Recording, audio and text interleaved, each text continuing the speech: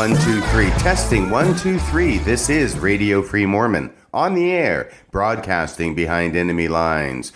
Tonight we have a special episode in which I am going to interview Bill Reel about something very specific and near and dear to Bill Reel's heart, which is the fact that for a period of time, Bill Reel was heavily involved with, the organization known as FAIR, or more recently known as Fair Mormon. Good evening, Bill. How are you doing? I am doing exceptional, RFM. As usual, just glad to have this chance to sit down with you and have this conversation. Well, let's start off with FAIR, now known as Fair Mormon. Let me just give a brief overview of FAIR. I did a bit of research in preparation for this interview with you. Now, FAIR stands for what, Bill? Is it the Foundation of Apologetic Information and Research, right? Yes, the questions are only going to get That's harder okay. from here on out. No problem. It's early.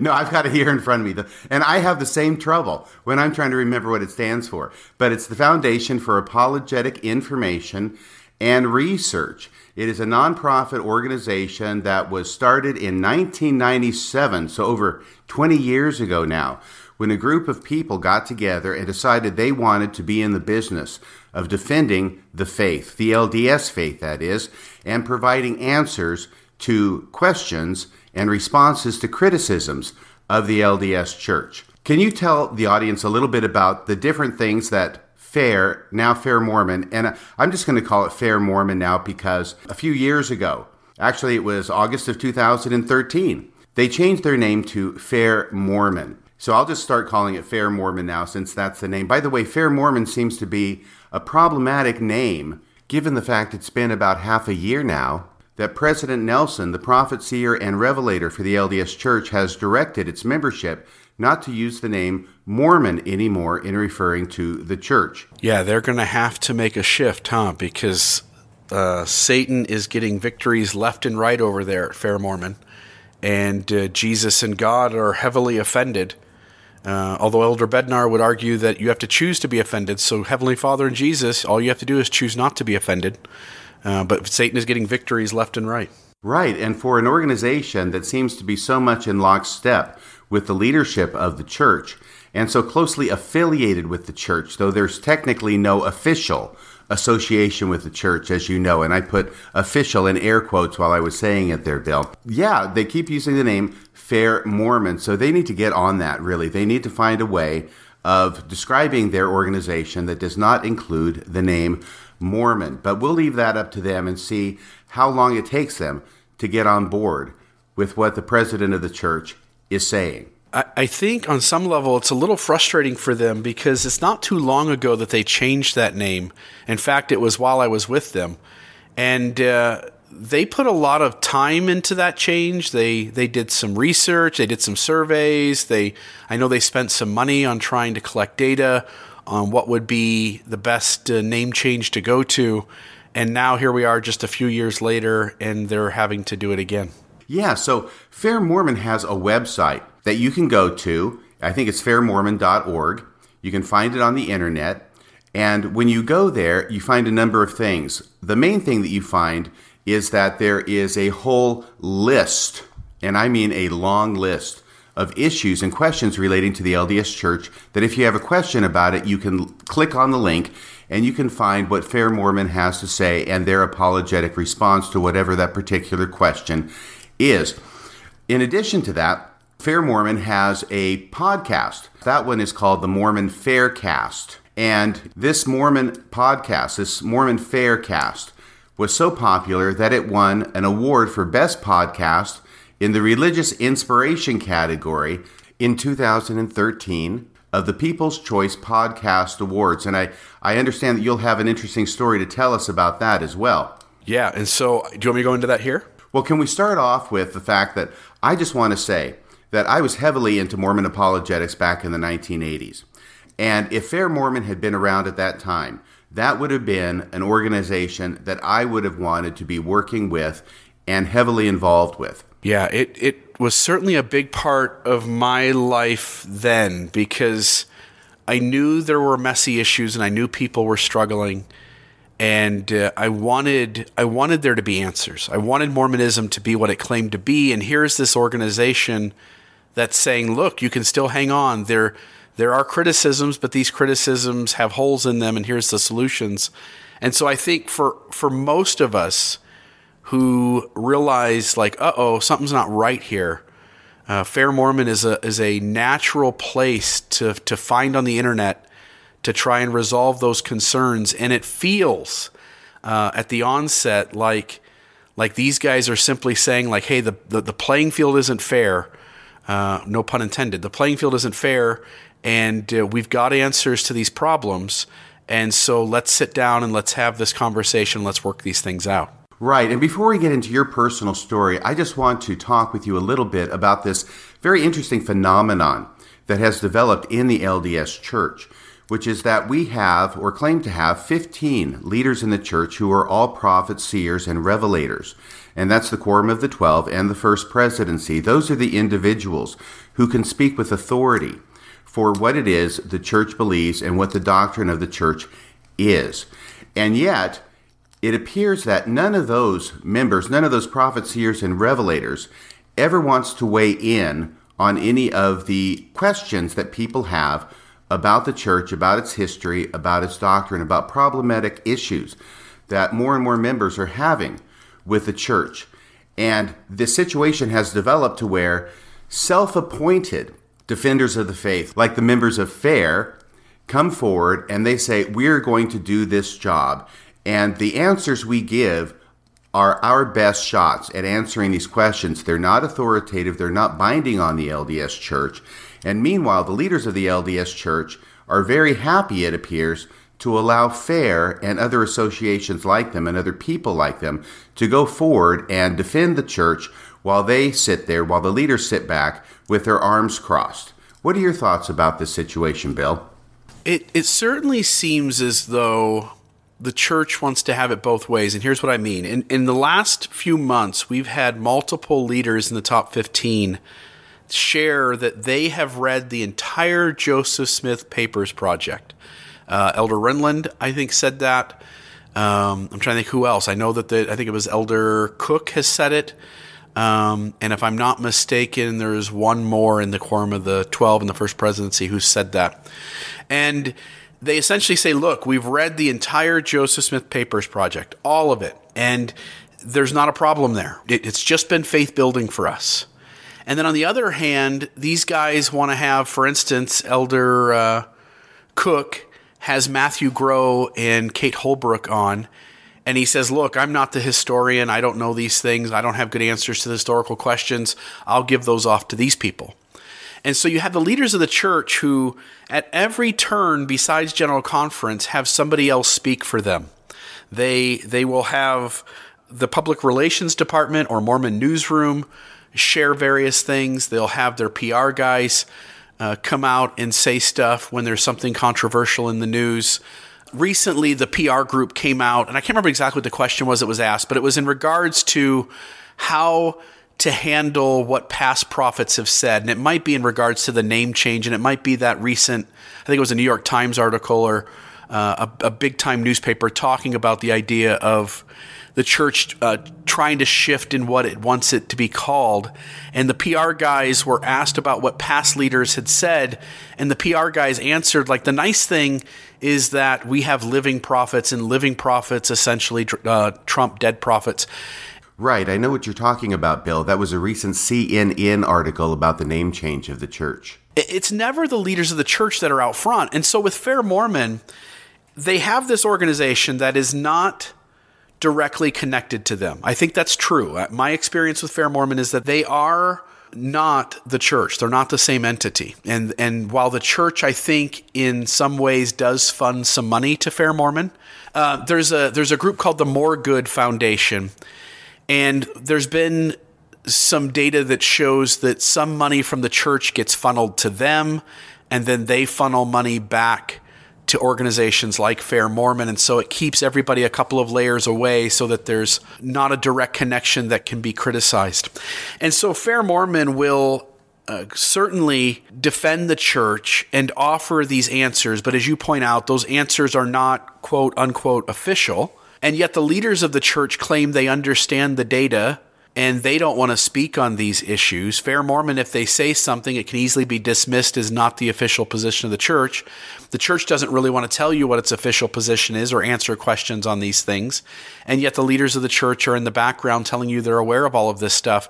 And to add one more layer to it, if you go back to Elder Holland's conversation with the guy from the BBC, it becomes quite clear, especially when Elder Holland is asked the question on the Book of Abraham translation, that Elder Holland understands the problems, he understands the apologetic solutions, and that he's uncomfortable diving into the question because he understands the answers he has aren't really satisfactory. And so he stammers and stutters and he tries to avoid the question. I think this is the case. I think these guys do know the issues, but they don't want to talk about them because they know there's not satisfactory answers. And so it's easy for a group like Fair Mormon to be out front for the church, to take all the hits, to offer answers, but to say those aren't official positions. And then it allows everybody to kind of deflect to each other, and nobody's really accountable for anything said. Yes, and in addition to the website and the podcast that Fair Mormon does, they also have an annual conference in Utah. And they've had that since 1998. And I went and did some research, and it looks like a couple of years ago, Michael Otterson, the head of the church public relations department at the time, actually spoke at the Fair Mormon conference. Is that correct, Bill? Yeah, it was maybe 2015, 2016, somewhere in there. Yeah, my thought is that, of course, Michael Otterson, anybody who's the head of the church public relations department, does not speak anywhere without getting the okay from the church leadership. Yeah, that has to be the case. Yeah, and so it suggests to me a tacit recognition and endorsement, if not official connection, but a tacit recognition and endorsement by the LDS Church of Fair Mormon if they're going to allow their head of public relations to speak at their conference. Yeah, and even to go maybe a step further than that, the church on its website, I think even in some of these gospel topic essays, it will point people back to Fair Mormon resources. And then maybe about a year ago or so, year and a half ago, 2 years ago, the church came out with a list of safe places to go to get answers to your questions. And one of the things they pointed people towards was the Fair Mormon website. Right, so Fair Mormon actually then appears on the church website as a safe place to go, as a resource to get answers to church questions. And I believe you can actually click to the link from the church website to get to the Fair Mormon website. Is that correct? Yeah, I think they do. I think they link that, and at least at one or two places they do. And Fair Mormon does a lot of things. So we've talked about they do the podcast, and there's more than one podcast that they do. They also have some of their work which is designed towards just the youth of the church. So those conversations are slightly different than what they're doing generally. They have the conferences which you've spoken to. They also will write articles. They have a blog where they'll write articles where they share evidences of the church or address criticisms of the church. And I also know that they have a monthly newsletter that they send out electronically, and you can subscribe to that. And in fact, a number of years ago, I was subscribed to that, and I did get their monthly newsletter on issues relating to the church. Yeah, and the last thing that they do is this idea of answering questions. And so members of the church who run into problems can reach out to Fair Mormon. They can send questions in anonymously. And when those questions get sent in, the way it works is that if you're a member of Fair Mormon, and you do have to make a donation to them to be on the inside with them. It's not a free thing, which no big deal. I mean, that's it. People have costs to do stuff. I do find it funny that they sometimes accuse, folks like you and me of priestcraft because we ask for donations and because we take funds in to do the work that we do, and meanwhile they also take funds in and accept donations as well. But when a question comes in, it essentially gets sent out to the entire group. And then behind the scenes, this group will have a conversation about the best way to answer that question.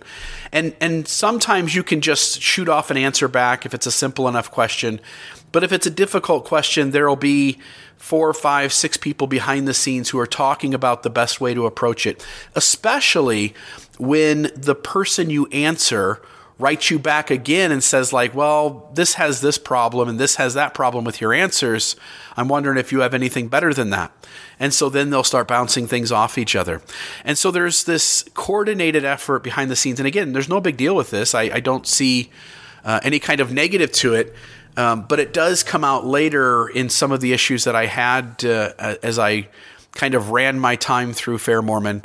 There's certain ways they want you to address the questioner, and there's certain ways they want you to kind of avoid going into when you answer the questioner. But they do that as well. And so they have a wide scope of things that they're doing to try to answer the critics. It should be noted, and this comes out too as we kind of have this conversation, is that Fair Mormon, their main priority, and I think if you have questions about the church, you need to understand this. Their main priority is to protect the church. It is to ensure that they protect the good name of the church. And because that's their priority, you as a questioner, you are a secondary concern. And so yes, they want to answer your questions, but if answering your questions is going to hurt the good name of the church, then they're going to choose to protect the good name of the church as a priority first. I tell you what, I want to get into your involvement with Fair Mormon. But before we do that, I just wanted to tie off our discussion about this relationship between the leaders of the church who don't answer questions about church history and self-appointed apologists who do answer questions about church history. Because I remember that in the Swedish Rescue, members in Sweden had a lot of questions about church history, and it got to the point where the church decided they needed to make an official response to this. So instead of sending over any church leaders or general authorities to talk to the members of the church about it, and by that I mean general authorities, apostles, people who could speak with authority to answer their questions, instead of sending anybody over like that in the top 15, instead they sent over Marlin Jensen, who was the head of the church history department, and Richard Turley, who was another member of the church history department. And the reason I bring that up is because I remember that in the question and answer session that they had at the Swedish Rescue, there was at least one Swedish member who raised that point and said, why doesn't the church send us over somebody who can answer our questions with authority? Because the historians are up there saying, look, we don't bind the church. Our answers are not binding on the church. We don't speak for the church. And the response was, which they voiced, was, well, why didn't the church send somebody over who could speak for the church? Why send you guys over? Why not send somebody over who can answer our questions with authority? And so in some ways, I get this idea in my head that it's like Batman and Robin going to the penguin's lair. And the penguin has all these henchmen, right? And so there's going to be this big fight. But Batman sits back with his arms crossed and lets Robin do all the fighting.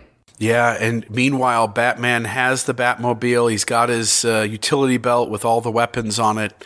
He's got the fighting skills, and he lets his buddy take all the punches. Right, and if that's the way it really happened in Batman, after a while, you would start wondering if Batman really does have any fighting skills, if he really does have any technology in his utility belt, if he really does have a Batmobile. Yeah, so it's just this interesting dynamic that's going on in the church and has for the last several decades. I suppose it started with farms.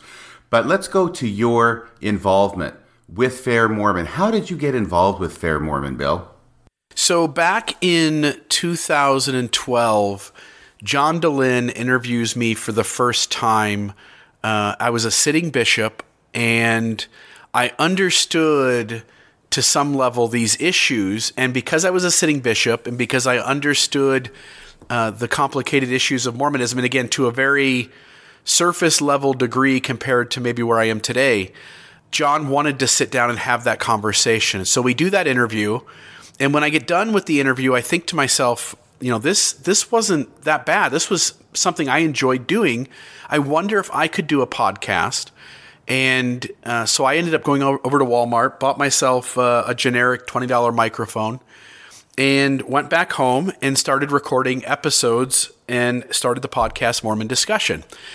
And it was immediately, it was like that day or the next day that I did that. And immediately Steve Densley, who's now the vice president of FAIR. He's second in charge, I believe. And he reached out to me and said, Bill, I really enjoyed your conversation with John. I really enjoy some of the episodes that you're putting out for your podcast. I wonder if you would come on board and do a podcast with us and have these same kinds of conversations. And I said, absolutely.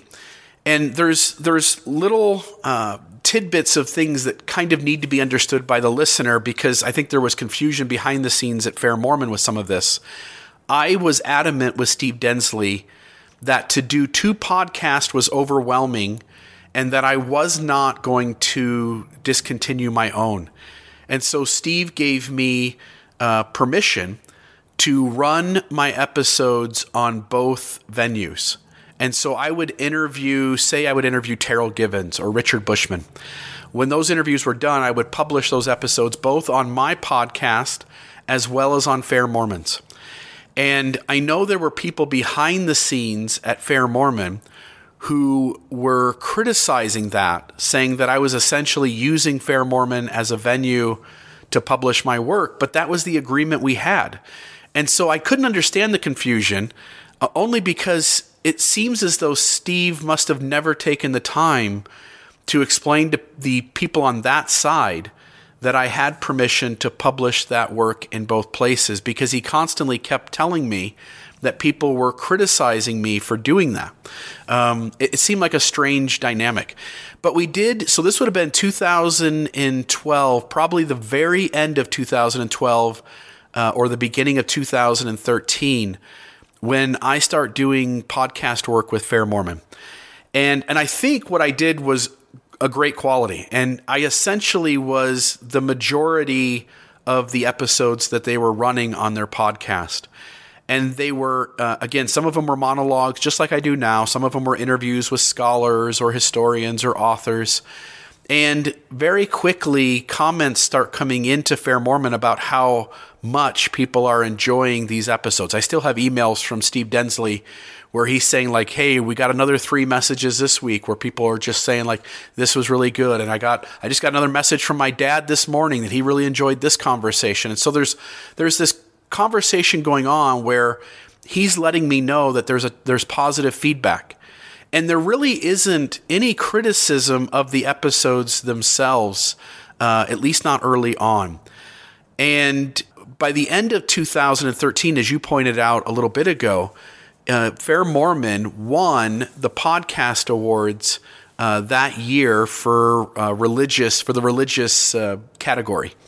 And in the beginning, that's kind of funny now because I think it's still on YouTube somewhere, but you can go watch it, and a representative Fair Mormon gets a little trophy and goes up to the front and thanks various people. And so as we get into this story where they remove me, and we'll get into this kind of as we go along, it's funny to look back and realize that from the stage at the microphone, they're announcing who they're sending thanks out to for putting this podcast together and for winning this award, and my name is in that mix. But it was a lot of fun. It was enjoyable to be part of FAIR, but I wasn't only doing their podcasts. I was also answering questions behind the scenes to people who had run into problems, the messy issues, the sticky issues with the church as well. Right. And earlier on, you said that there was a priority that the people at Fair Mormon had when answering questions, that those answers were to be given in such a way as that it framed the church in the best possible light, that the person asking the question was really a secondary consideration. Do you have any examples of that? When people would send in, and maybe not like specifics, although again, I think I can go back into my email and find some of these, and maybe we could link a couple of them so people could see this. But when you send a question in, and let's say you pick something that's really problematic, say race and priesthood, and you're wanting, as a person who's run into this as a sticky issue, you're wanting to reconcile how prophets, seers, and revelators could get something so adamantly wrong. When you would send your question in, they would then, this group of Fair Mormon volunteers behind the scenes, they would reach out to you via email and send you an email back and say, here's the answer to your problem. If you were to then follow that up with the next logical question, which then walks the apologist side of things into this being way more problematic. They would stay away from answering you directly. And if somebody on Fair Mormon's side got into the conversation and said, hey, look, you're right, this is really problematic, and some of this doesn't add up, and the critic has a good argument here, and here's the apologetic answer, but it really doesn't work that well, because as you're seeing, the next question walks us into that being more messy than we're answering you with. If you go down any path that looks anything like that, where you are validating that the critic has a better hold of this issue than the apologist does, if you answer it that way, immediately behind the scenes, Steve Densley and other leaders with Fair Mormon would reach out to you by email and would essentially slap your hand and say, we don't really go about things this way. We do not put forth the critic as having any strength of argument. That our job is to give the apologetic response and not to get into the conversation of whether that response is satisfactory or not. Like, our job is to answer it with the faithful answer in a way that protects the church, makes the church look good, and holds up the truth claims. And we are to steer clear of posing it in any way that adds strength or weight to the critic's argument. And you can imagine, like, maybe that sounds reasonable to the listener right now. You're like, hey, these guys, this is the side they're on. This is what they do. But the trouble is that when people write, they're not only writing because they have a problem, they're also sharing that they are in the middle of what they think is a faith crisis. And they're experiencing emotional turmoil, and they are struggling deeply and hurting over the fact that these issues are messy and don't add up. And so for me, it became a point where I realized that to just throw out the apologetic answer and not to validate how messy this really gets was dismissive of the questioner. It wasn't fair to them. It wasn't the way I would want to be treated. And so when someone comes in with a question, I wanted to reach out and say, look, some of these questions have good answers. Some of these questions have less satisfactory answers. Here's the data. Here's the argument. Here's both sides. Here's the places to look.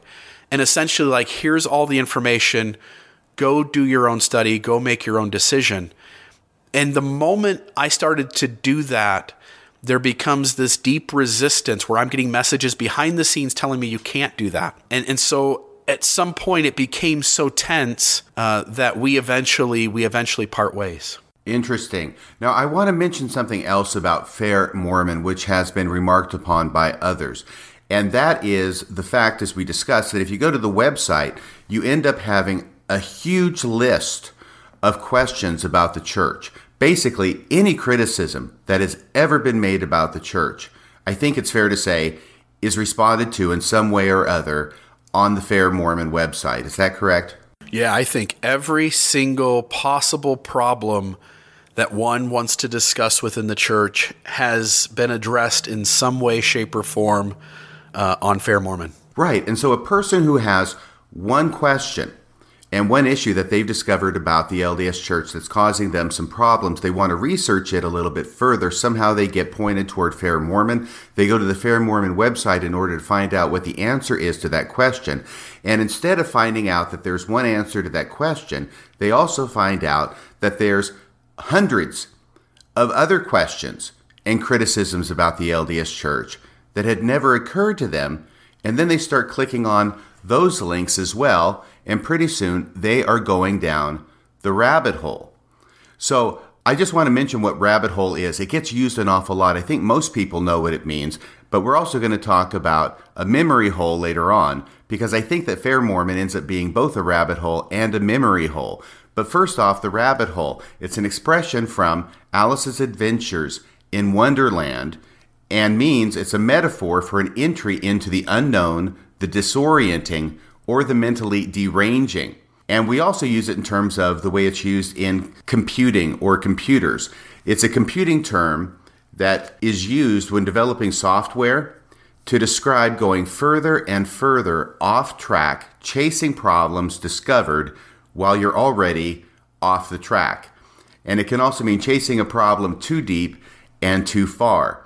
So the reason I call Fair Mormon a rabbit hole is for people who go there and they end up going there for one answer to one question, and they end up finding there's hundreds of other criticisms about it.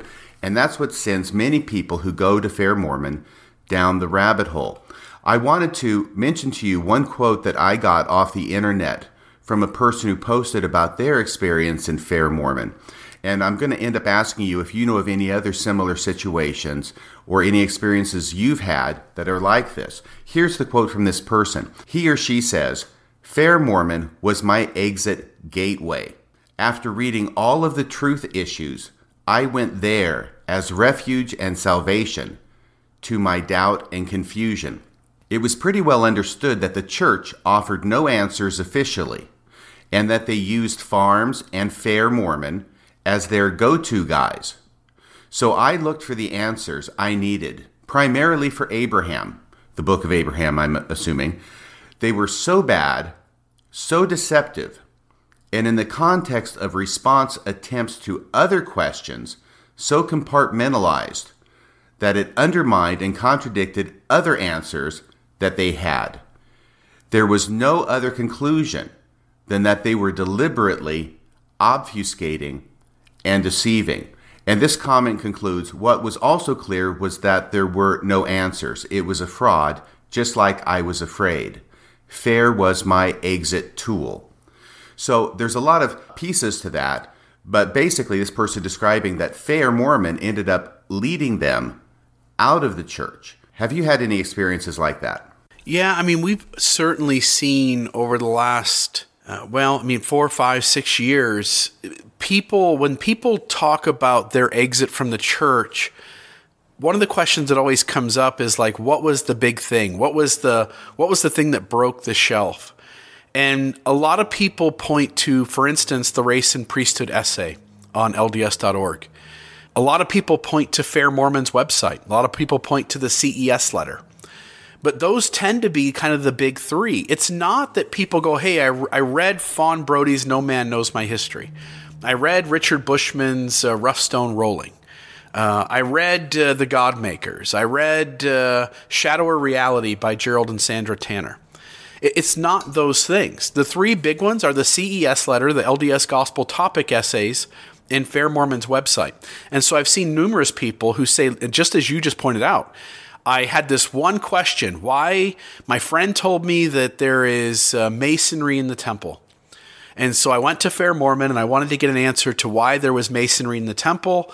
I click on their site, I go to their glossary, and I now have a monitor screen full of 1,000 issues. And as I click one after the other, I learned things I had never known.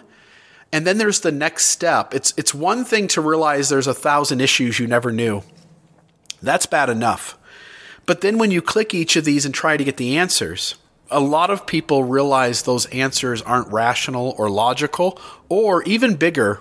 And this doesn't happen when you see these problems in a vacuum. But when you see the problems collectively, you're looking at 100 issues. You just clicked on 25 things today and 25 things tomorrow and 25 things the following day. Before you know it, you're into hundreds of issues.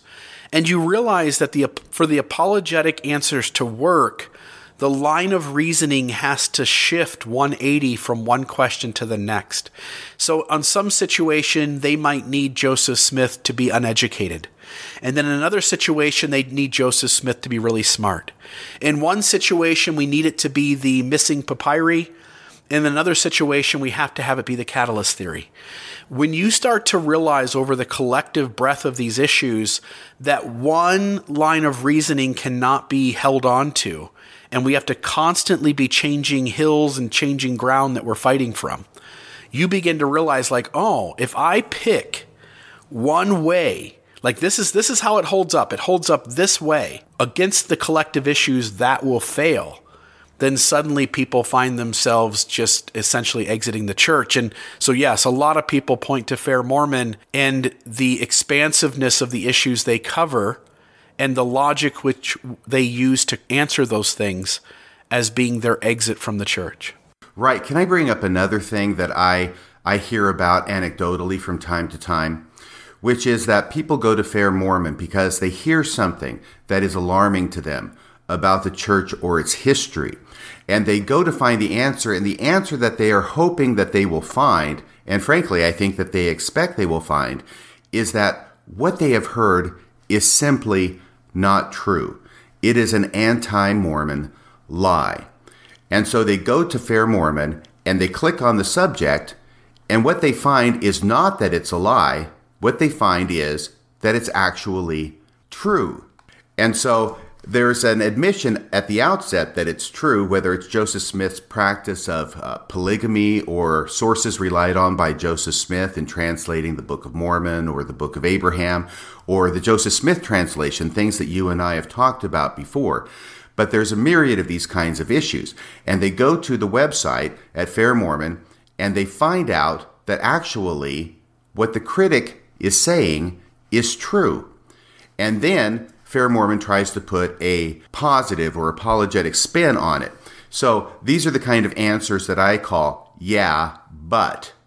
So yeah, it's true, but it's not that bad because of this, and this. And I think that a lot of people go to Fair Mormon expecting to find, no, it's not true. And instead they find, yeah, but. And they click on another link and they find, yeah, but. And then another one, yeah, but. So it's a bunch of yeah, buts on there.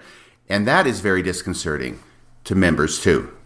Yeah, and it goes back to what you talked about earlier, which is that the leaders of the church refuse to stand up and to address these issues directly.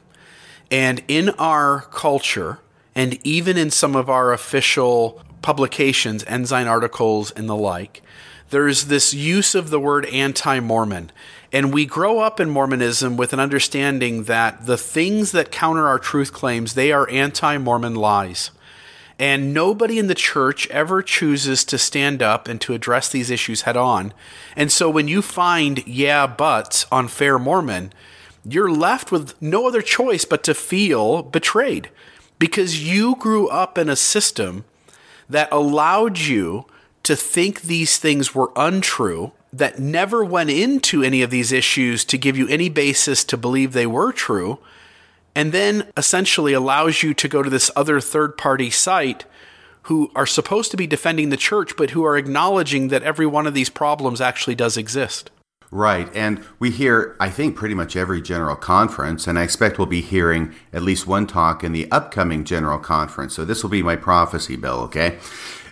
Some kind of reference to criticisms of the church, nothing specific about what those specific criticisms are, but some vague aspersion that critics of the church are taking their information, it's out of context, it's a distortion, it's something that is not true, and that in order to get the real true version of what the church believes and of church history, you have to go to church-approved sources to find it. And then when you go to those church-approved sources, they lack the full story, they are whitewashed, and they don't really want to walk you into the problem either. Right, and if you go to the Fair Mormon, which is now a church-approved source, you find out that actually all these criticisms are not distortions, they're not taken out of context, they are actually the truth. Yeah, and so then you feel betrayed because your religious system didn't trust you to be mature or intelligent enough to tell you its problems. Right, and then the fallback position that we'll hear from the church is, well, we never hid anything, it's your fault for not studying enough. Yeah, which is a really piss-poor excuse when officially, for instance, go back to before the LDS.org gospel topic essays, when you would type in the word polyamory or even polygamy, the search results were zilch. There was nothing. There was, unless you went on to Family Search and happened to have the idea of, let me look up Joseph Smith, our founder, and see what it says about him on Family Search. Unless you did that, you had no way. Like, yes, you have section 132. But again, our lesson manuals avoid certain verses in that section, and the lesson manual is adamant that the conversation avoids certain aspects, specifically polygamy. And hence, it's nice to say, like, you should have known we have section 132. Well, the reality is the church avoids talking about 132 at all cost, even in the lesson that discusses section 132. And so members have no way to know Joseph Smith was a polygamist. Members have no way to know the individual stories behind his polygamy with Lucy Walker or Fanny Alger or the Partridge Sisters, or the Lawrence Sisters, or Sylvia Sessions and her mom, Patty Sessions. Like, we don't learn these stories. We don't learn that Joseph approached 12-year-old Mary Elizabeth Rawlings Leitner and proposed that she at some point be a plural wife of his, but we do tell stories about her saving the Book of Commandments in her dress. The church intentionally avoids conversations, and then when members hear about this messiness, they look for answers. There's nothing on the church about them, so they go and find Fair Mormon, and now Fair Mormon has no choice but to have answered everything, and what you find is a buffet of problems. Right. Well, let's go back to your experience with Fair Mormon. Now, how long were you there, Bill? Again, I'm going back to just memory. My gut tells me I was there maybe a year and a half or so. That seems about the right amount of time. I think it was at least a year, and I don't think it was anything more than a year and a half. Okay, and in that brief time, you, at least with your help and contributions, were able to boost the Fair Mormon podcast up to the point where it won a People's Choice Award for the Religion Inspiration category. Yeah, that I think is the last time they won. Now, it does deserve a caveat. It's nice to say, like, hey, I joined up and we won this thing, and it had a large chunk to do with what I was submitting to them. But that's not entirely fair either, and here's why. On some level, Fair Mormon also kind of cheats in that system, and here's how they do it. They have a ton of members. I don't know, let's say 150 people in Fair Mormon who are behind the scenes answering questions, doing the paperwork to the office type stuff, running the bookstore, those kinds of things. When any year that this podcast awards comes out, and I know this just because of the fact that I'm there while this 2013 podcast voting process is happening, the leadership of Fair Mormon is encouraging its 150 members every day to go on and vote as many times as they can possibly sit in front of a monitor and keep pushing the button. In other words, there was no limit on the amount of votes that people could do. So it's not like your podcast or my podcast where, and this is the story with most podcasts, there's one or two or three people kind of running things. And those one or two, three people don't have the ability as the organization themselves to skew the voting. But Fair Mormon is such a large organization that it has the ability, if 100 of its members go on to the voting process and click vote for Fair Mormon 100 times each, it has the ability to deeply skew the voting process. So while we won that year, and while I would like to take some of the credit for that, and I think it is deserved, I also want to recognize that in some ways Fair Mormon also kind of cheats the system, because a large chunk of the votes for Fair Mormon don't come from the listeners, but come from the actual members of Fair Mormon themselves. Was this something that the leadership of Fair Mormon was asking the volunteers to do? Yeah, they would encourage the volunteers at Fair Mormon to vote it up. And it was with the argument that if we win this, we give Fair Mormon and the church some good publicity. That we essentially allow people who are watching these podcast awards to see that, oh, look at this, there's this Faircast, there's this Fair Mormon podcast, and they just won. I'm going to go check them out. And so it was a way to give exposure to their podcast. And so, yes, the Fair Mormon leadership behind the scenes would encourage their members to take a large role in voting their podcast up. Well, fortunately, we have the actual audio from when the Mormon Faircast won the People's Choice Award for Best Podcast in a Religious or Inspirational category. Play the tape. All right, religion inspiration, speaking of which, Baruch Atah Adonai Eloheinu. A survival guide for Christian men. Are you just watching? Apparently they are. Catholic vitamins, feeding my faith, inappropriate conversations, more than one lesson, Mormon Faircast. Is that produced by the same people about the polyamory stuff? No? Okay. Just checking. I'm geotagging the podcasts. You shut up. The Break with Father Roderick. If they did this at the Academy Awards, people go, really? Did George Clooney just scream out, yeah? The Sci-Fi Christian and Zencast. And your winner is the Mormon Faircast. Are you with us? Fantastic. That's great.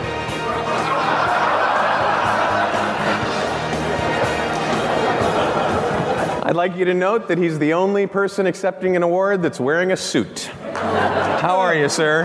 Nice to see you. I didn't want to make you look bad. I understand. Thank you very much. Congratulations. Last year an atheist group won this category, which seems like the fox guarding the chicken coop. But yes, I'm glad to accept this award on behalf of Faircast, the Mormon. You know what? It's killing me here, and it's even being recorded. Maybe we're being pranked. Mormon Faircast. No. Trust me. I do want to thank That's what Bill the pranksters Reel say. and Nick Trust me. Skarsbrick and Martin Tanner for their great effort on Mormon Faircast. So thank you.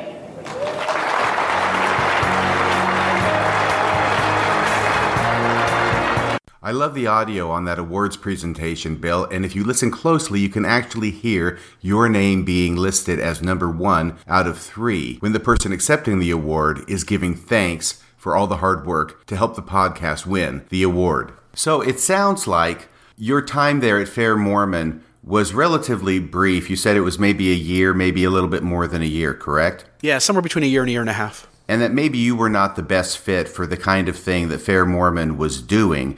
How was it that you ended up parting ways with Fair Mormon? So at some point, the messages are becoming more and more regular, where leaders of Fair Mormon are reaching out to me privately, specifically Steve Densley, but also John Lynch as well, and saying something like, hey, Bill, we saw where you wrote this thing over here in this venue, and that's not the answers or the conversations we want a member of Fair Mormon to be having. We don't want you giving validation to the critic or the critic's side of the argument. They were also getting critical feedback from other people. One example would be Scott Lloyd, who works for the Deseret News. I believe he's an editor there. And Scott Lloyd was reaching out to Fair Mormon and saying, like, this Bill Reel guy, he's saying this, he's saying that. He's making me very uncomfortable with you, Fair Mormon. And so as those kinds of comments came in, essentially the folks at Fair Mormon sensed that the ground that I held and the ground that they held was becoming too far apart.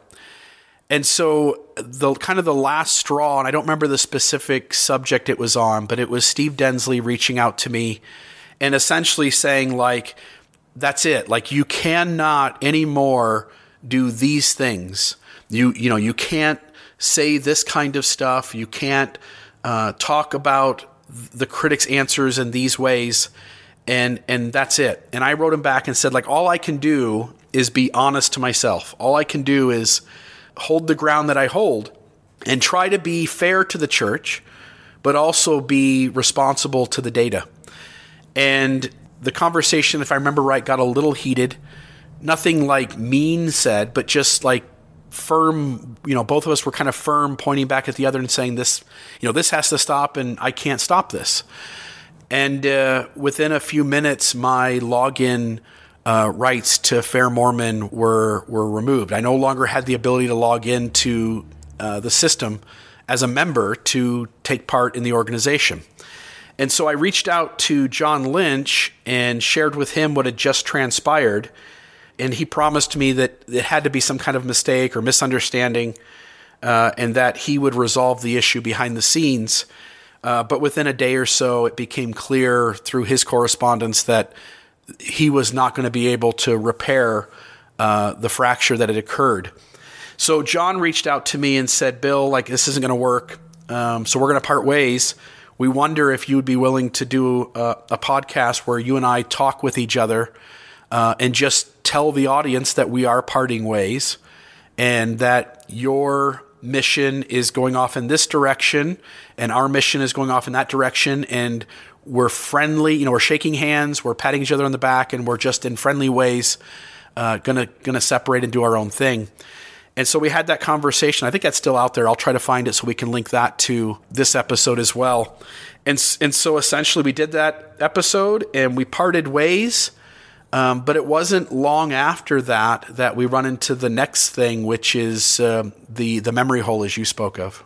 So you parted ways from Fair Mormon after about a year or a year and a half. And at some point after that, you realized that your presence at Fair Mormon on their website had been deleted and sent down the memory hole. Is that correct?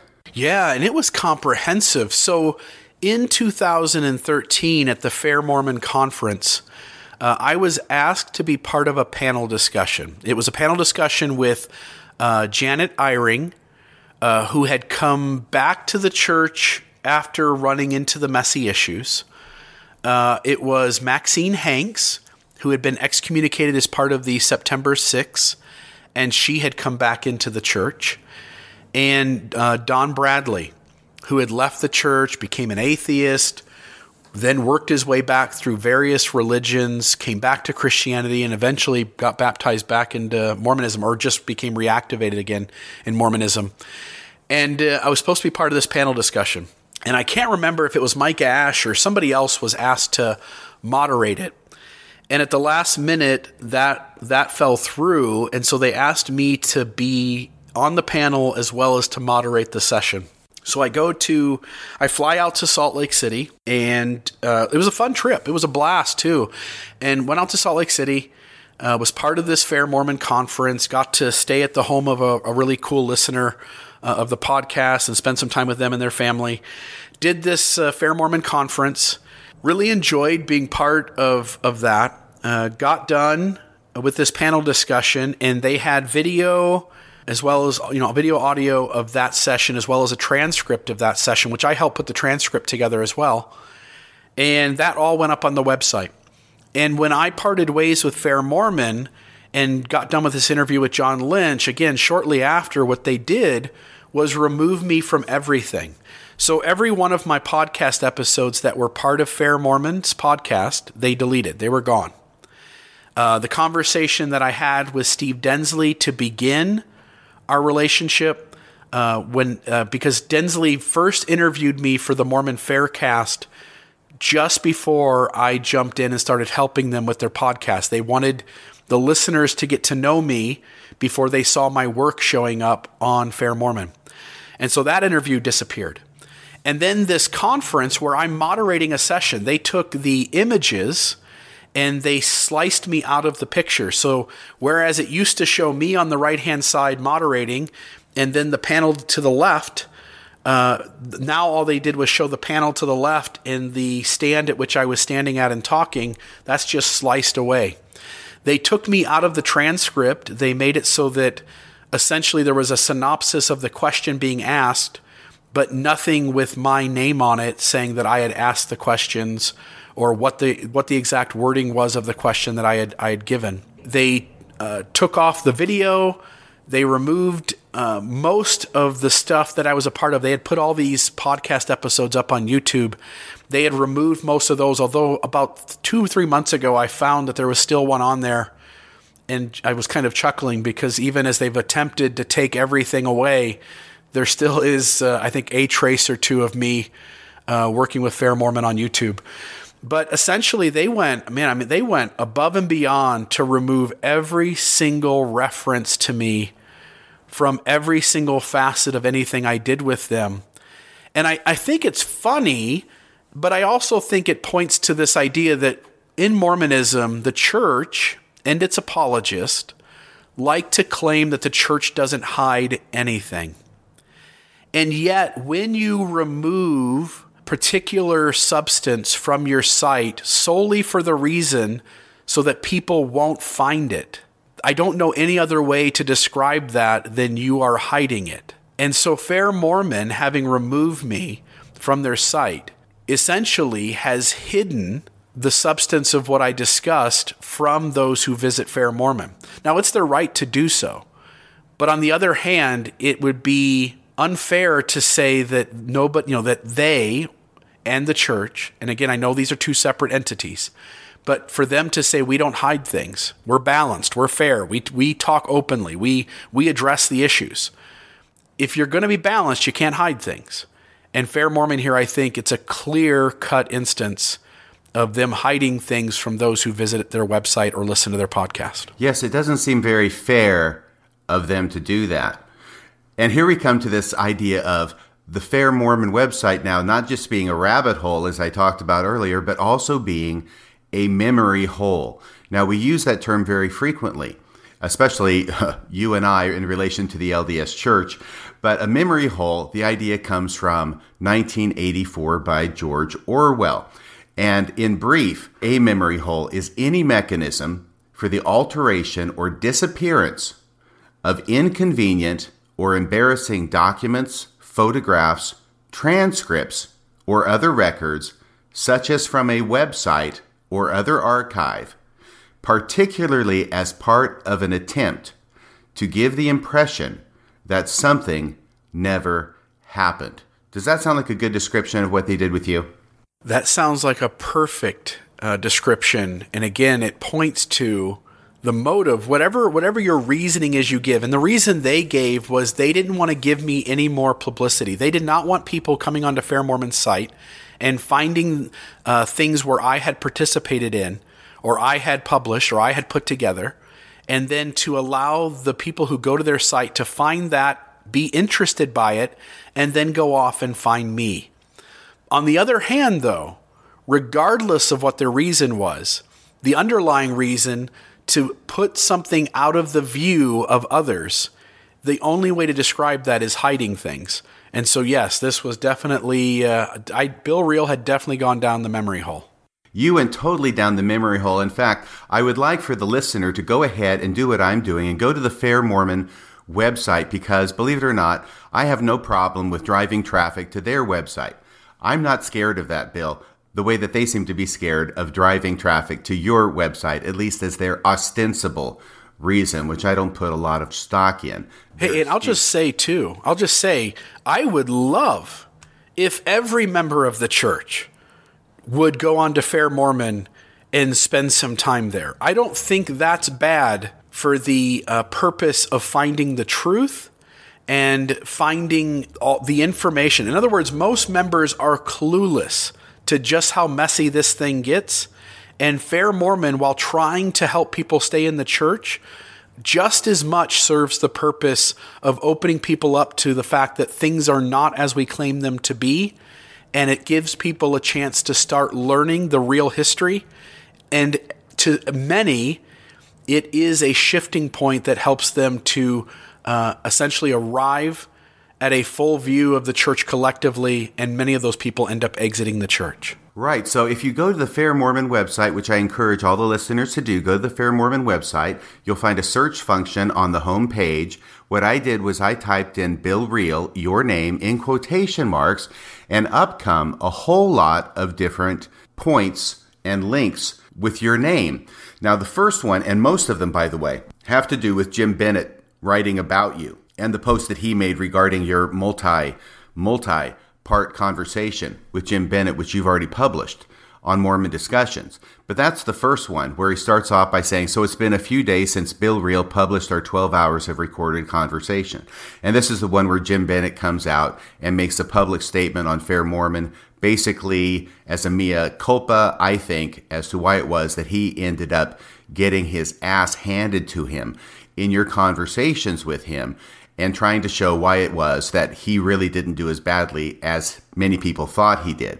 But that's the first one. The second one now is Bill Reel, author at Fair Mormon. I don't know if you're doing this with me, Bill, but you'll love this. Second one is Bill Reel, author at Fair Mormon. Well, click on that link, and what you have is a page that says Bill Reel. Sorry, no content matched your criteria. So they've erased you there from that link. And then if you go down to the third one, there's actually a picture of you there. So I know it's the right Bill Reel. There you are in a white shirt and tie and gray suit coat. Bill Reel, that's you. If I click on that one, Oops, page not found. Error 404. The page you are looking for no longer exists. Now, if you keep going down here and go to page 2, okay? Yes, here we go. Here's the 2013 Fair Mormon Conference in which you were involved. And we go down there and we see all the different people who presented, and we go down there toward the bottom and we find out, oh, here's the panel discussion, the loss and rekindling of faith. So I click on that. And here we have the page that you've been talking about. Now, what had happened, Bill, because I was aware when this happened, because I was watching the message boards. I had been listening to your podcast for some time before this, although we had not actually made contact as of this point in 2015, when it was discovered that Fair Mormon had scrubbed you out of the memory banks. They took your name out of the panelists. They removed your name from anywhere having to do with any questions or answers. And all they have is what happened at the panel without you. So there was a huge furor that was caused among the message boards, even over at the message boards that is associated or used to be associated with Fair Mormon, the Mormon Dialogue and Discussion Board. And so this was very much in the public eye. And what happened as a result of that is that they put on this page, you can see that there is a screen where they have the video, and you can push play on that, and I'll do that here in a second. But right underneath it, it has in brackets, this content has been edited. They did not have that there before. They scrubbed it out without any comment about the content being edited, as if this is exactly the way it happened. And it was only as a result of being caught off first base, scrubbing you out of the record, that they put that in there. This content has been edited. Also, where it says right beneath that panelists, Don Bradley, Janet L. Eyring, Maxine Hanks, Bill Reel, that's how it is now. Before the furor, your name wasn't even on there. They had to go back and add it in because they were caught scrubbing the memory banks. By the way, there was another panel discussion, Bill, at this same conference. That is, third down from the top, panel discussion, Charity Never Faileth. Seeking Sisterhood Amid Different Perspectives on Mormon Feminism.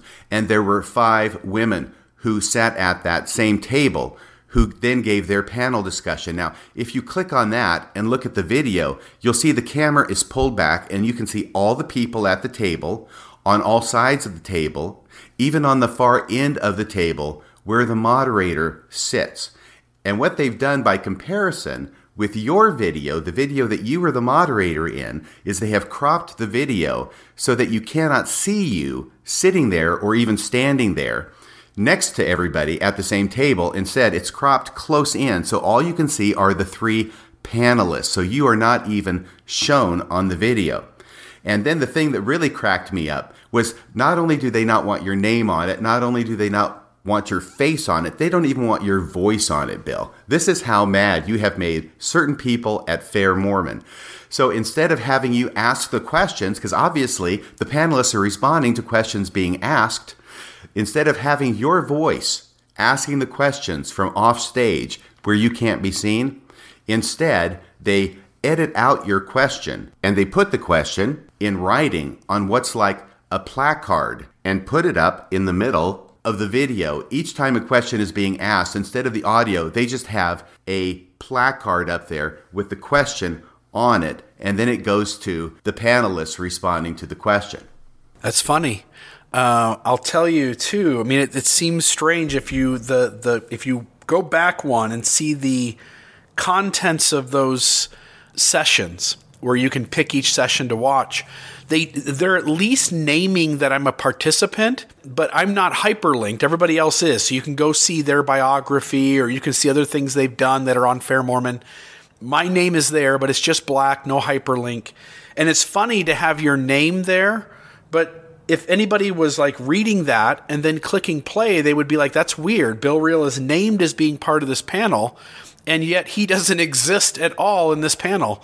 The great lengths you would have to go to edit this video the way they did, it just, man, it makes me chuckle. To me, it's one of the funniest things that I've ever had been involved with that is certainly, even to this day, puts a smile on my face. Right. And I'll just finish off by saying this other thing. If you look at the placards, right, as you go through the video where they're putting the questions up there in writing and taking out your voice asking the questions, there is at least one place that I saw where there was a misspelling.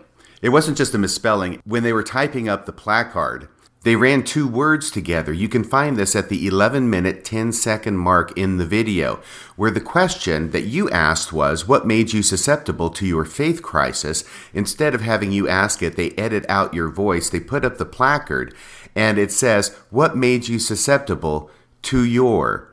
The to and the your are run together. There's no space between them. So it's TOYOUR with no space. What made you susceptible to your faith crisis? ? So there's this obvious misspelling in what they're doing, which suggests to me that either the person who was doing this was not very bright, or the person who was doing this with such passion that it lent itself to making this obvious misspelling. Is this like 3x5 index cards with like pencil writing on them, or what? It's the computer version of that. It's just a black screen with white lettering that has the question across it. And it appears periodically throughout this video, every place where you would be asking the question, and then the panelists respond. Instead of you asking the question, it just has this screen, this black screen, with the question written across it. Yeah, obviously it pissed somebody off. So it's really, kind of funny that this had happened. Yeah. Yes, it is. So I want to ask you another question about pissing somebody off. And let's go to Brian Hales for a second, all right? Because I know that you had an experience with Brian Hales, which may have been, I think it was probably after your association with Fair Mormon had ended. Is that correct? Yeah, this would have been probably sometime in the next year after. So the best way I can relate this is if we go back into the archives of the podcast, when you find me talking about the figurative Garden of Eden, that would have been right around the time that I left Fair Mormon. And when I put out an episode titled Handshakes and Drawn Swords, that would have been the moment in which Brian Hales had a falling out with me. And I know that Brian Hales is sort of the self-appointed expert on Joseph Smith's practice of polygamy in the LDS Church. He's produced a 3-volume encyclopedic work related to the subject, and then other books as well, other articles. He has his own website. He's made a number of appearances to talk about the subject. So I think it's fair to say that he does know more about polygamy related to Joseph Smith probably than almost anybody else in the church, and he certainly considers himself to be an expert on Joseph Smith's polygamy, and not just on the factual basis and the documents about his polygamy, but also in the correct way to interpret those documents. Do you think that would be fair to say? I would certainly say that, but I would add to it that he had help doing his project. He paid Don Bradley to be his research assistant, so it was Don Bradley who went into various archives and libraries and went and searched out all these documents. It was Don who did all the legwork, compiled all the notes, handed them in to Brian, and then Brian took those and composed his 3-volume set. When I did the episode Handshakes and Drawn Swords, I at that point knew that the church's narrative didn't hold up. But I still felt there was value in trying to hold it together in other ways, to give people space to say like, okay, maybe some aspects of this are not literally true, but the church still has value in my life. And I wanted to give them the resources to be able to slow down and process Mormonism. As I recall, your main premise in that podcast, which I think also was a paper that you presented at Sunstone, correct? Yeah, it was same thing. Was the idea that even if we take it as factual or correct that an angel appeared to Joseph Smith, maybe once, maybe on multiple occasions, to command him to practice polygamy, or else the angel would kill him with the drawn sword, as the story goes, that it was possible to accept that as factual and yet to see the angel as possibly not being an angel from God, but an angel from a different source, a perhaps evil source, asking him to do something evil, and that Joseph Smith wasn't able to make that distinction in his mind. He thought that an evil presence or an evil angel asking him to practice polygamy was actually from God. Do I remember that correctly? Yeah, I had just watched the Calderwoods go through this experience in the church where they wanted to rid themselves of Section 132 and still be Mormon. And they almost had a disciplinary court. It was threatened against them, and at the last minute, somebody came in and said, okay, you really got close to the edge here, but we're not going to have a disciplinary council. And it was so painful to the Calderwoods that I think it was kind of the last straw, and they ended up exiting the church at that point. And all they wanted to do was say, look, I want to be Mormon, but this polygamy thing, it just rubs me the wrong way at every turn. I cannot find a way to reconcile Section 132 and to reconcile Joseph Smith's polygamy, which lots of people run into. And I said, let's come up with a solution. Let's honor that Joseph Smith's polygamy is irreconcilable while still giving people a space to hold on to Mormonism. And you've got this Section 129 is the D&C section where Joseph says, look, there's good angels, there's bad angels, good spirits, bad spirits. The only way to discern is to ask the spirit to shake your hand. Good spirits will refuse. Bad spirits will lie to you, essentially trying to deceive you. They will attempt to shake your hand, but there will be nothing there. So Joseph gives you this way to discern spirits. We are not told, when Joseph encounters the angel with a drawn sword, we are given no commentary about Joseph attempting to shake the spirit's hand. Now, granted, to the listener, let's grant it, this is all absurd. But again, Joseph Smith establishes the rules. And so if we're going to show these things, we have to play by the rules. So the rule is to attempt a handshake. If the angel with a drawn sword and Joseph Smith never attempt to shake hands, if Joseph never poses the question like, hey, will you put your sword down for a second and shake my hand and let me see if you're a good spirit or bad spirit, then it is absolutely on the table of possibilities that that spirit was not a good spirit. If that spirit's not a good spirit, then D&C 132 and all of polygamy then comes out of that, hence giving us permission to discard Section 132. If a member, if their only real problem, and it's a real problem for them, is Joseph Smith's polygamy, then this gives them a way to stay in the church longer and having essentially allowed themselves to dismiss Joseph Smith's polygamy as not from God. So I put out this episode. The very next day, and it was by the time this happens too, I'm living out here in southern Utah. I'm working for Family Pawn. I'm training at their main store on Sunset Boulevard.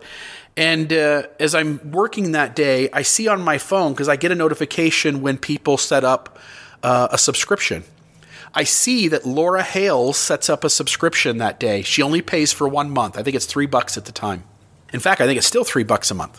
And so she pays the $3, so I know exactly what's going on. She wants to listen to this Handshakes and Drawn Swords episode. That night, I get a message from Brian Hales demanding that I take that episode down. Yeah, and again, I don't know, I can go back and try to find these emails and share these in the links. I don't have a problem with people seeing these conversations. And I say, no, I'm not taking that down. And he then, that night, writes up a response to me. And then the next day or two, I get another email from Brian Hales where he says, look, I have written a response to you because you refused to take this episode down. And it essentially is going to poke holes in what I have said. He ends up never publishing it, but he does send me a copy of it. And in this, he poses why my theory doesn't work. What I then did was I went out and did Handshakes and Drawn Swords Part 2.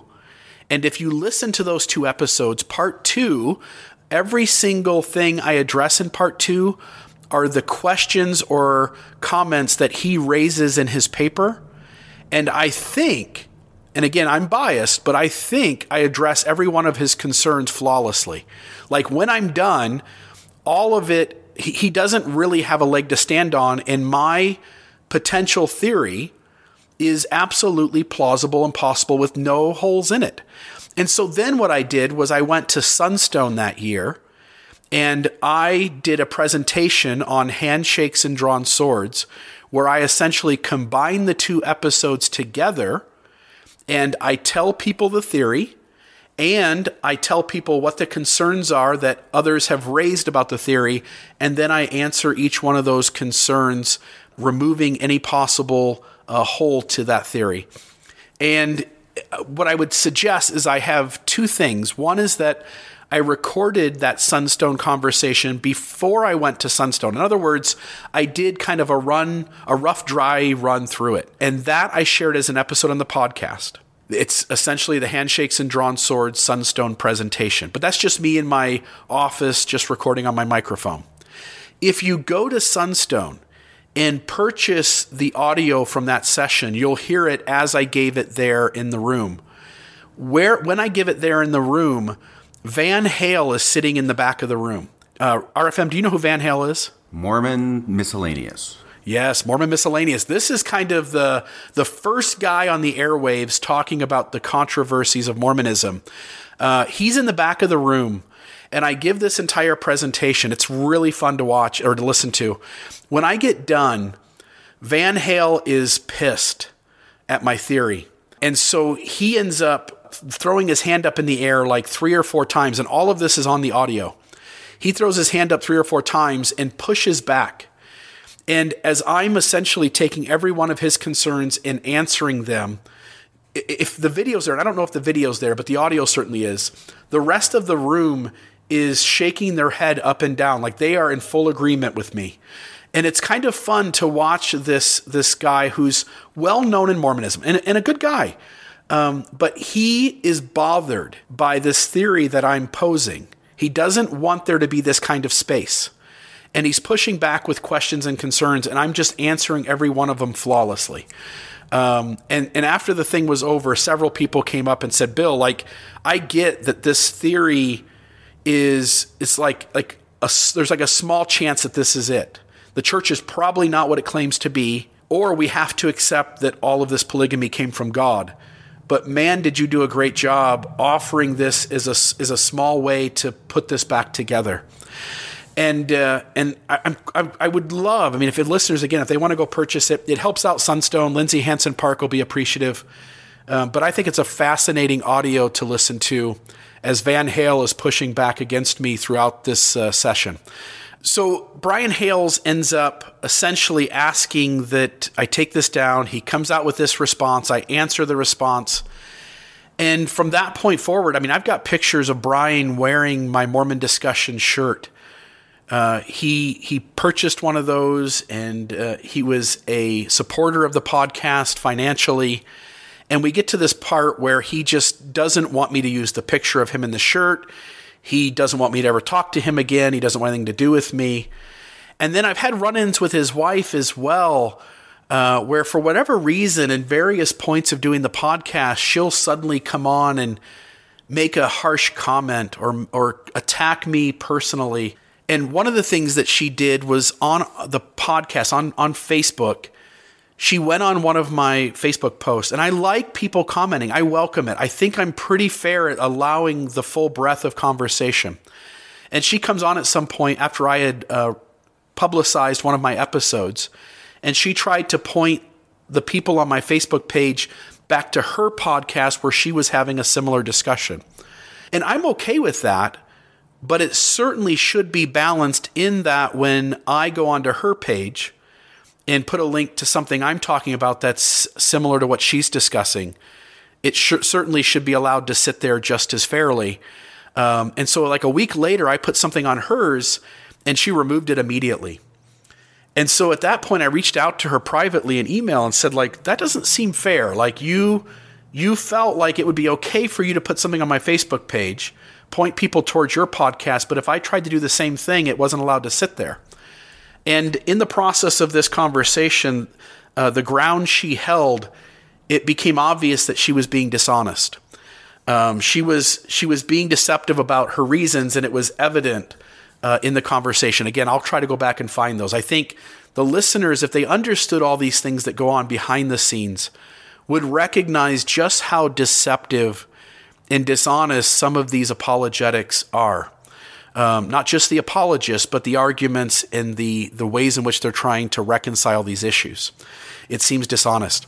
I've had other run-ins. Brian Hales was having a conversation about the 1886 revelation from John Taylor. And I went on... By the way, Bill, yes, for our audience, that would be the revelation that said that plural marriage would never be done away with, correct? Yeah, that is John Taylor being spoken to in the first person by Jesus Christ himself. The revelation starts off with, John, my son, I am the Lord and Savior of the world, something along those lines. And it is Jesus telling John Taylor in 1886 that polygamy can never be done away with, that it is part of the new and everlasting covenant, and it cannot be sent away. And that revelation was never publicized, but it becomes a big deal, especially looking forward to 1890 in the way that Wilford Woodruff begins to walk away from polygamy. 4 years later. Yeah, 4 Just years later. 4 years later. Without Jesus talking in the first person, by the way.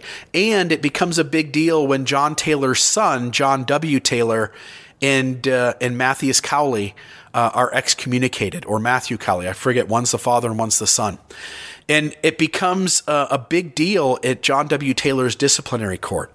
So as Brian Hales is trying to offer a reconciled approach to the 1886 revelation, there are logical questions that are being begged to be asked. And I ask them. They're logical. They walk Brian Hales into a corner where he's going to have to take a position that is either going to be absurd or it's going to be bad on the church.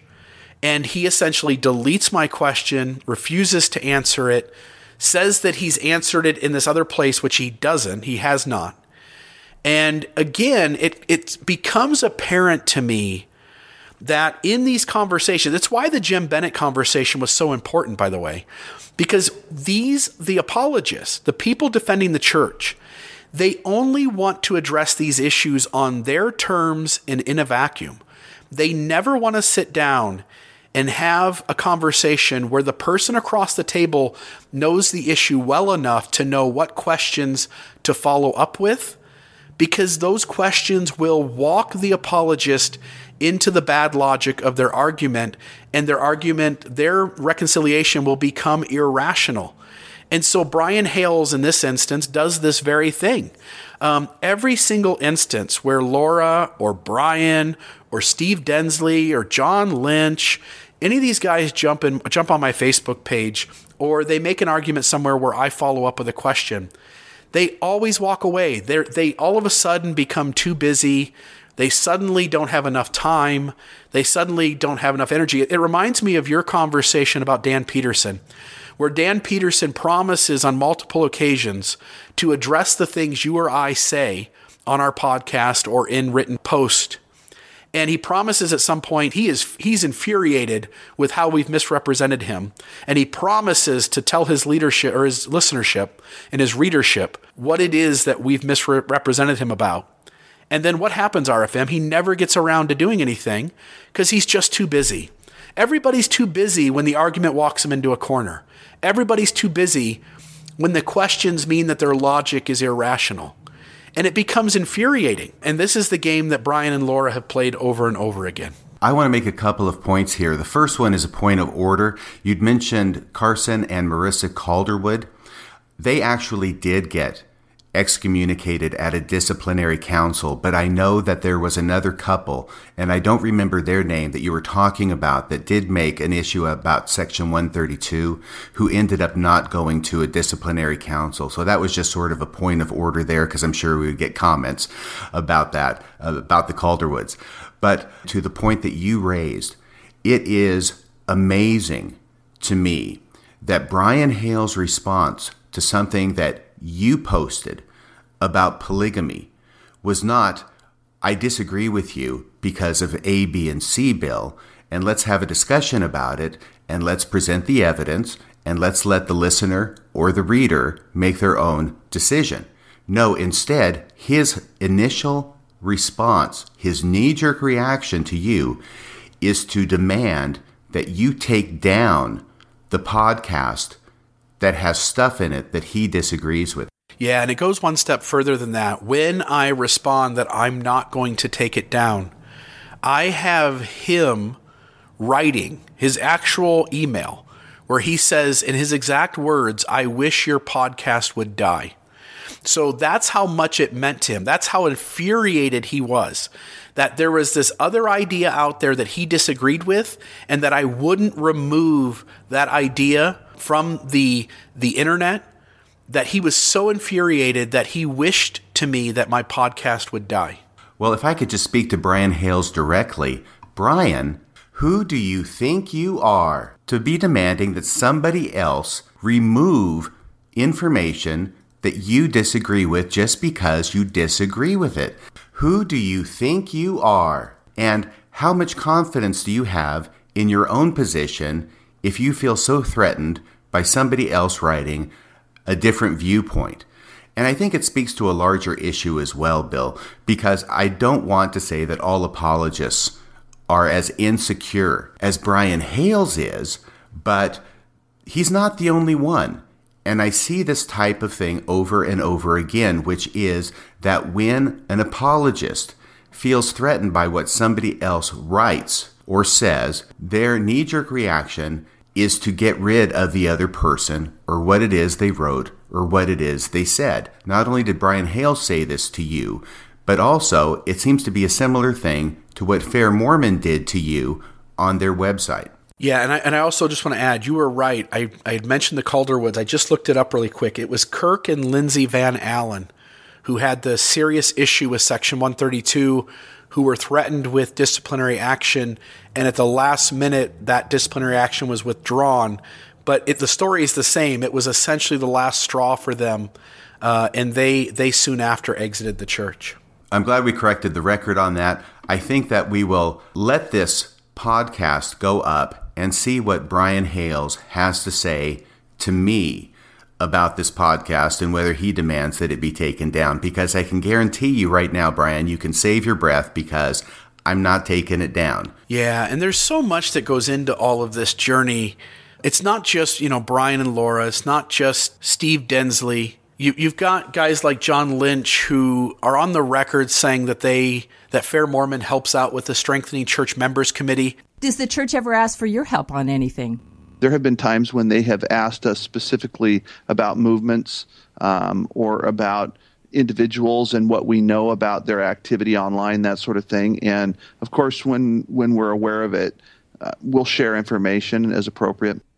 I think that's an important note to make in this whole process, and here's why. Earlier, we're talking about Fair Mormon's priority being to protect the church, to protect its good name. Now, imagine you're a questioner. You have discovered that things don't add up, and you reach out to Fair Mormon, and you give them your real name. You tell them, hey, I'm a member of the such and such ward, and I'm trying to resolve the messiness of this stuff I'm discovering. John Lynch has acknowledged on the record that Fair Mormon helps out the church, and it can be pretty easily the connection drawn that they help out the Strengthening Church Members Committee, because John says sometimes the church reaches out to us wanting information on critics of the church, people who are raising a critical voice both within and outside of the church. In other words, members who are having conversations about the messy issues and saying that they can't figure out how it adds up.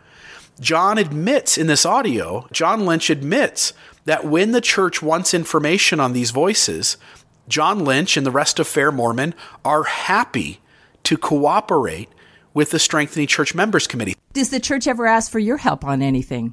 There have been times when they have asked us specifically about movements or about individuals and what we know about their activity online, that sort of thing. And, of course, when we're aware of it, we'll share information as appropriate. So if you are a member and you find this messiness irreconcilable, and you reach out to Fair Mormon and you ask these questions, but you are adamant that the unsatisfactory answers don't work, if you are that pointed that you're willing to say, like, look, you just said this, and that doesn't add up for me, this still is a problem. John Lynch is acknowledging that there is a chance that he's going to take your name and he's going to send it on to the church so that they can keep a closer eye on you. And there's no doubt in my mind, I have heard firsthand from various people that there are files collected at the church headquarters on these critical voices. And so whether you're against the LGBT policies of the church, and maybe you're a member of Mama Dragons, maybe you have written a book that talks about how messy some of these issues are, the church has a file on every one of these voices. The Strengthening Church Member Committee, their primary role is to scour the internet and to scour various venues of media, and anybody inside or outside of the church that is critical. By the way, Elder Corbridge was part of this committee. Anything they find of a critical voice inside or outside the church, there is a file started on those people and kept at the church office building. So we've already played the audio twice from John Lynch about how he and the people at FAIR are only too happy to gather information and give it to the church on members who are not towing the party line. Who is John Lynch again in the structure of FAIR, Bill? He is third in command. Scott Gordon is the president of FAIR Mormon, and Steve Densley is the vice president, and John Lynch is kind of the third in command. I forget what his official title is, but that's effectively where he serves. And then there's other top leadership, Mike Ash being one of those. Other well-known names, Stephen Smoot, Neil Rappley. Those are other folks who are very important in the leadership of FAIR Mormon, who have a larger voice than maybe just the average members of that organization. And so John Lynch is kind of the third guy. And it should be noted, he's having this conversation with John Dehlin's sister. I think it's Julianne Dehlin or Julie Dehlin. And they're having this conversation. I am the background context of why they're having it. It's right after I separate ways from FAIR Mormon. It's immediately following the conversation that me and John Lynch had. And it's like a couple of weeks later where him and John Dehlin's sister have a conversation about how the FAIR Mormon handles critics of the church, meaning AKA Bill Reel. And so if you understand that context, we'll try to find the entire conversation, but we'll, like you said, we'll put that little audio bit in here so people can hear it. I went back and I found this podcast, Bill, and actually the timing is fascinating. First off, this is the Mormon Faircast. This is FAIR Mormon's podcast that John Lynch is appearing on. And the date of this podcast is December 10th, 2015. Now, here's the reason that's important. It first came to the public's attention that FAIR Mormon had scrubbed the record of any trace of you, Bill Reel, in the second part of November 2015. And as I said before, this caused a furor, and it was brought to the attention over at the FAIR Mormon message board, the Mormon Dialogue and Discussion message board. And apparently, this caused so much backlash for the people at FAIR Mormon that within a few weeks, December 10th, 2015, they decided they had to have a special episode with John Lynch explaining why it is that they took off the information related to you and scrubbed the memory banks of any trace of you.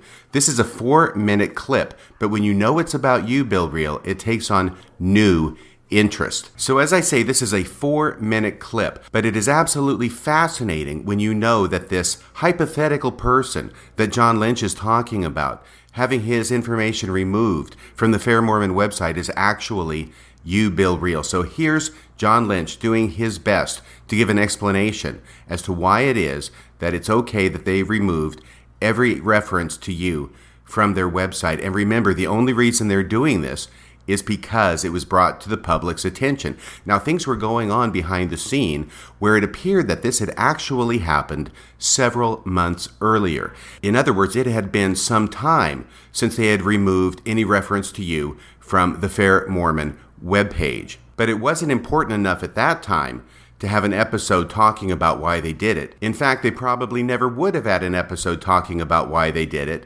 except for the furor it caused when they were caught doing it. And I am certain that if they had not been caught scrubbing you from the memory banks, they never would have had this episode at all. So here is the 4-minute clip. We will first play the introduction to this Fair Mormon podcast, which will identify the host as well as John Lynch being the person who is interviewed. And then after we play that brief introduction, we will go immediately to the 4-minute clip. Play the tape. Welcome to the Mormon Faircast. I am your host, Julianne DeLynn Hatton. Today's guest is John Lynch. He is a Silicon Valley executive who is married with 4 children. He is also the chairman of the board of Fair Mormon, as well as a counselor to the bishop of his congregation. He has been associated with Fair since 1997. Welcome to the Mormon Faircast. Thank you. I appreciate the opportunity to be here. You recently authored a statement about editing content in Fair Mormon literature and podcasts on the blog. Tell me about this. Well, we thought it was important to make it clear that what we're looking to do as an organization is to help individuals of faith. We're not here to promote a particular individual or, their own properties. All of our volunteers, for example, not all of them, but many of them are authors in their own right. Many of them contribute articles on other properties, and so, or are podcasters, that sort of thing. And so when an individual volunteers for us, we really keep it anonymous. I mean, for the most part, other than blogs and podcasts where it's almost necessary to attribute content to an author, most of our content is anonymous. We have over 6,000 articles within our wiki that address criticisms, some of them from multiple angles of the church. And none of that content is attributed. The reason for that is that, number one, there are typically multiple contributors. But number two, we're not here about ourselves. We're here to help the church and to sustain it and to defend it. When an individual comes and contributes for us, then we really want the focus to be on the faith and the answers that we provide. So we wanted to clarify that sometimes when an individual comes in and they are attributed, if they happen to take a path outside in their own personal work, when they're podcasting or blogging, when that activity does not reflect positively on our mission, we don't want Fair Mormon to be seen as endorsing that content, which is not produced on our behalf, to seem to be endorsed by us, if that makes any sense. If I can just break in here a second and say, no, John Lynch, that does not make any sense to me. If you want to distance yourself from the content that Bill Reel is posting elsewhere, why go to all the trouble of flushing him down the memory hole and bleach bidding him from your entire website when you could just post a simple disclaimer on the front page? Back to the interview. It sounds like you're very careful about the content that Fair Mormon endorses, and it's probably hard to keep the doctrine pure, as it were, with such a variety of people who join, who come in and out, flow in and out of the organization with such a variety of backgrounds. Yeah, that's exactly correct. And not everybody, maintains their own personal path, right? A person might come in at one point in their personal faith journey and be gung-ho about helping to sustain and defend the church. And then for whatever reason, personal circumstances or what have you, might take a differing opinion later. And they might actually become critical. And sometimes it's not always, global. It might be just they don't necessarily agree with the church on one particular issue. And it's, generally speaking, we try and just keep ourselves separate from them and take their content on face value. But there are times when the comments outside of Fair, the public statements, can be so contrary to the mission of Fair that we feel it's necessary to change things, right? To remove anything that might imply an endorsement of this contrary content, this content that's contrary to our mission. And so we'll make changes. Sometimes we'll remove content. Sometimes we'll change things. But for the most part, we're constantly changing. The circumstances are changing. So all of our volunteers realize that content is dynamic. We're not going to keep it and put it up, and it's going to be there forever anyway. So from that standpoint, it really isn't a problem for 99.9% of the content that we use. It's not been an issue. Really? Okay. Wow. So there you have John Lynch's own non-explanation explanation in response to the furor that was caused when he was caught red-handed flushing any reference to Bill Reel down the memory hole at the Fair Mormon webpage. Okay, really good. Well, I've certainly kept you long enough. I know that you have to get busy with your workday, but I want to thank you for coming on Radio Free Mormon to share your experiences with Fair Mormon. Yeah, I think it's important that people understand what goes on behind the scenes. And if I can just put a little last plug in, RFM, we've recently set it up so that donations can be made to Radio Free Mormon. I just want to put out, people don't understand this. You and I talk a lot behind the scenes. You put a lot of time into your podcast. You put a lot of work, a lot of research. I know it takes you some time to record. I know it takes you some time to edit. You really do invest yourself into it. And you're working a full-time job. You're a lawyer. You obviously have a full plate just with your career. And then as a labor of love, you're doing Radio Free Mormon. And Radio Free Mormon won the Best Podcast of the Year with the Brody Awards. And I think that speaks volumes. I know the venue itself of the Brody Awards is really small.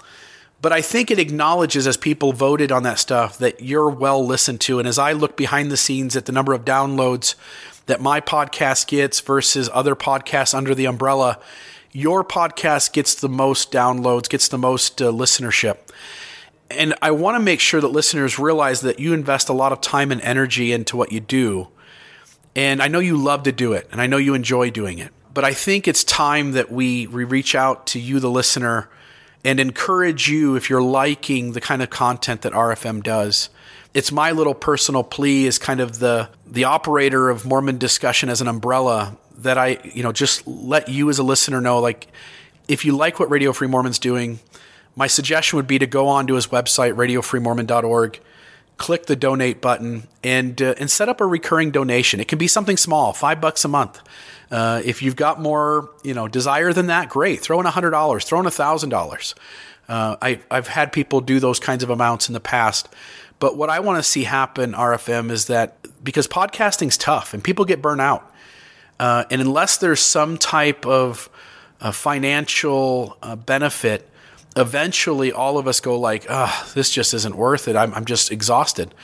And so I hope people will say thank you for what you're doing by going on and just giving some type of donation and making it worthwhile for you to continue doing this for years and years is my hope. Well, thank you, Bill. I will tell the audience that behind the scenes, whenever you and I have these conversations, I always talk about as being evening because that seems so much more romantic, I suppose. But actually, we generally have our conversations very early in the morning. And because of the time difference, I am up at 4:30 in the morning in order to get to work, get some last-minute show prep done, and be ready to record with you. And that was the case this morning. So it's certainly a labor of love, but it is also something that I would encourage listeners to make a contribution, whatever contribution you can make. Please do that now. To quote Bill Murray from Ghostbusters, no job is too big, no fee is too big.